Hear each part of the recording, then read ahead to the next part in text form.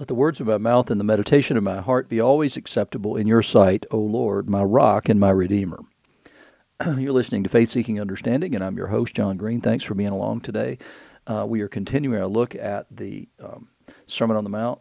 We're in Matthew 6, and if you remember from yesterday, I did the first 4 verses and then skipped 5 through 15 and then did 16 to 18. So today we're going to go back and catch the Lord's Prayer, which is in that middle piece that I skipped over.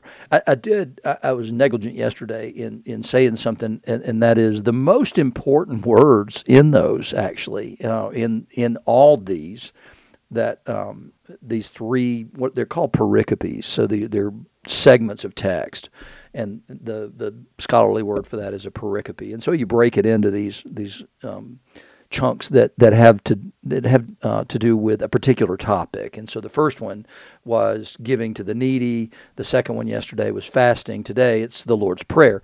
And so the important thing that I forgot to mention yesterday was in each of these 3 pericopes, they'll begin with things like this: when you give to the needy, when you pray, and when you fast.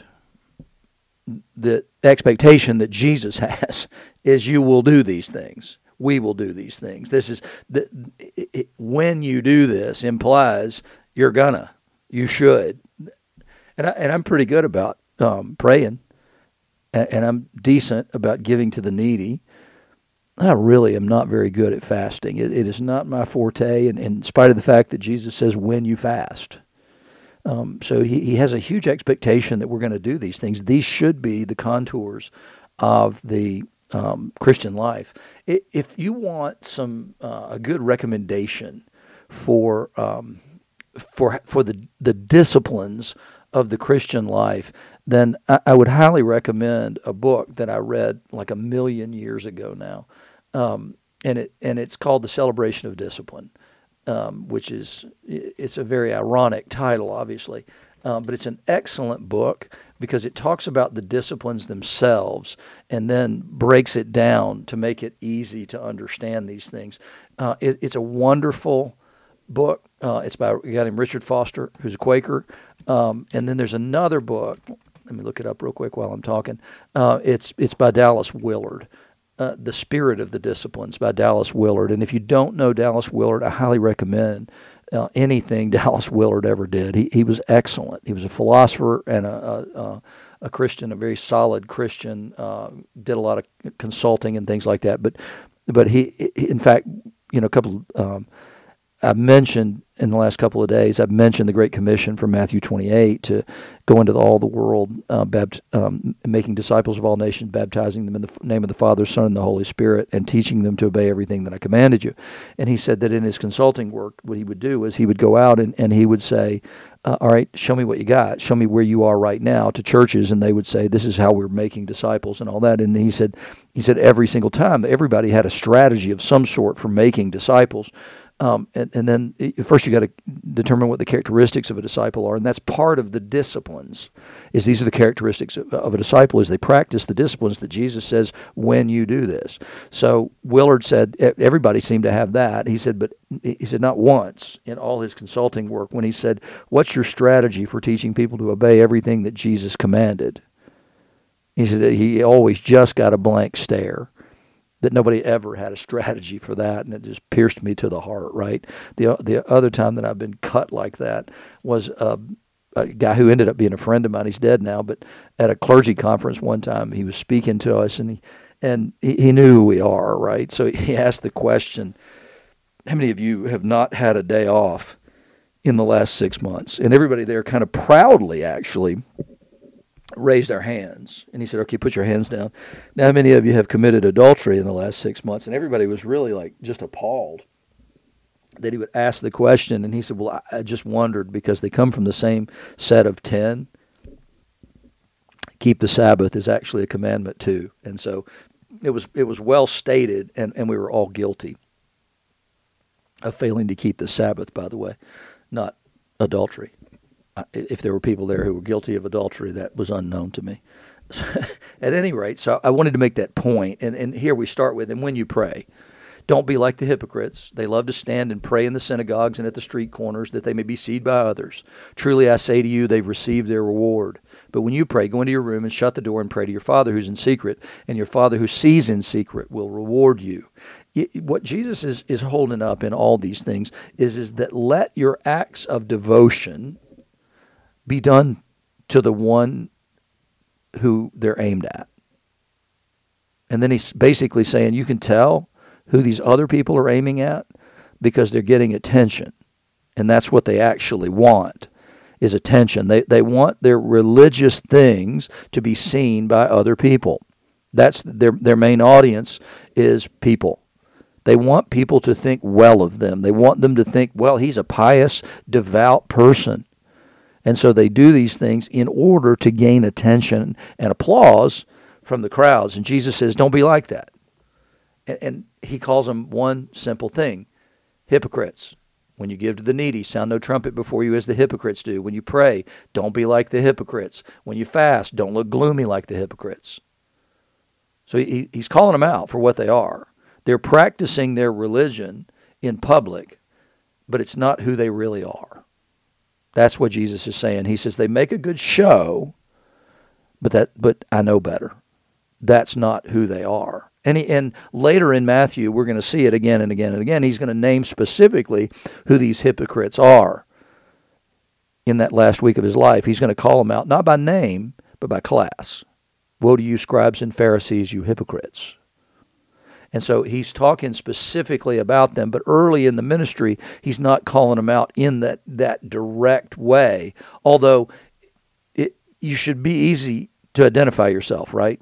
If this is who you are. If you're standing on a street corner and you're praying and doing what they say, what he's saying here, if you do the things he says, it's pretty easy to figure out who you are, right? If you're doing these things, then he says you're a hypocrite. That's who you are. You don't think so? I got your number. And God does have our number. He knows who we are. We can't hide from God. It's not possible to do that. But Jesus says, he makes it really simple.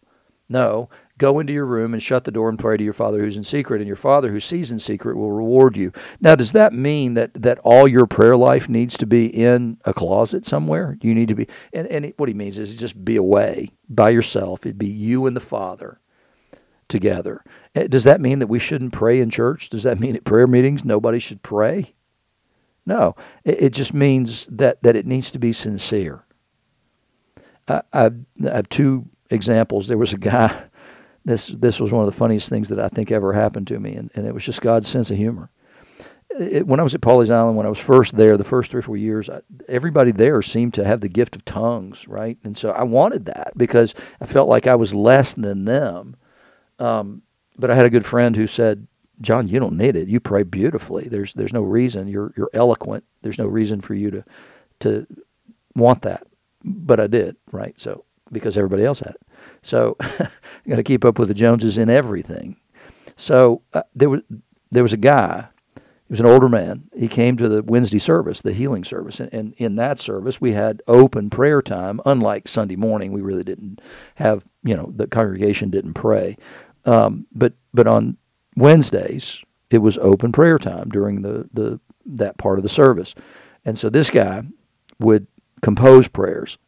And he'd bring these things to the Wednesday service, and he would wait until he was sure everybody else had gone.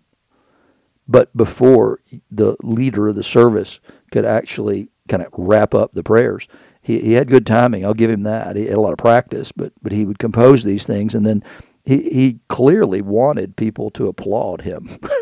I mean, there was no question that's what he wanted, and everybody knew it, But and his prayers were eloquent. I'll give him a lot of credit for it. But one day I happened to be leading the service, and this guy prayed. It was right after an election or right before an election. I don't remember what it was. And he prayed a completely political prayer. I mean, the whole thing was just straight up political. And we didn't do that. That was not who we were. We didn't talk about politics from the pulpit. We didn't talk about it anywhere, in services or anything like that. And so he did this, and I'm just furious. And I'm up front, and I'm just up there, and I'm waiting for him to finish this prayer because I'm going to stomp all over it, right, with my own prayer. Well, when he finished, I gritted my teeth, and I got ready to pray, and I opened my mouth, and I have no earthly idea what came out. It was the funniest thing that I've ever seen in my life. It was like God said, nope, not those words, John. Those are not coming out. Something else is. And so the first time that I ever prayed in tongues was because God wouldn't let me pray what I wanted to pray. It was hilarious, I'm telling you. But that guy would be one of those people who I would think would be like this. And then there was another guy, there were a group of us that prayed together pretty regularly over something very specific. And this guy would pray, and he would just go on and on and on, and he would tell the Lord the strategy he needed to use to bring the thing we were praying for into being and all this kind of stuff. And I was tasked typically with wrapping up this call. And so I would just pray, Lord, you're sovereign in all things. You know what's required. I have no earthly idea how to fight a heavenly spiritual battle. I have no earthly idea. The only way I know to fight it is to say I trust you and that you'll bring it to pass in your time and in your way. And people then began to send me messages saying, your prayers are so simple, but they're so powerful. And it's just because I trust God, right? I don't have to be that guy who just piles up words to do this. And it just drove me crazy. And so I've seen this, and I'm sure you've seen it too by being in different places. But so it's not that we're not supposed to pray in public, but we're not supposed, the goal is not to draw attention to ourselves. It's certainly not to tell God how to do things. He doesn't need me to be his strategy guy. So at any rate, so that's my thoughts on what that means to do these things in secret. Jesus is not saying that as a principle you should never do things, your religious devotional acts, in a way that is completely private. He's not saying that's the principle. No, what he's saying is don't be like these people. And in contrast to them, do it this way. But it's not a principle that you can only pray at home in your room by yourself. It's not a principle that nobody can ever know what you give and do for charity. It's not a principle that nobody can know that you're fasting. No, but don't do it as an act of attention seeking, is what Jesus is saying. And then he goes on to this other thing I just mentioned a second ago. When you pray, don't heap up empty phrases as the Gentiles do, for they think they'll be heard for their many words, like that guy I told you about. Don't be like them, for your Father knows what you need before you ask him. The biggest thing probably in my life that I've ever really sort of gotten right, maybe not just theologically, but also in life, it is the idea that God's sovereign over all things, and that things don't surprise him, and that he's capable of doing anything.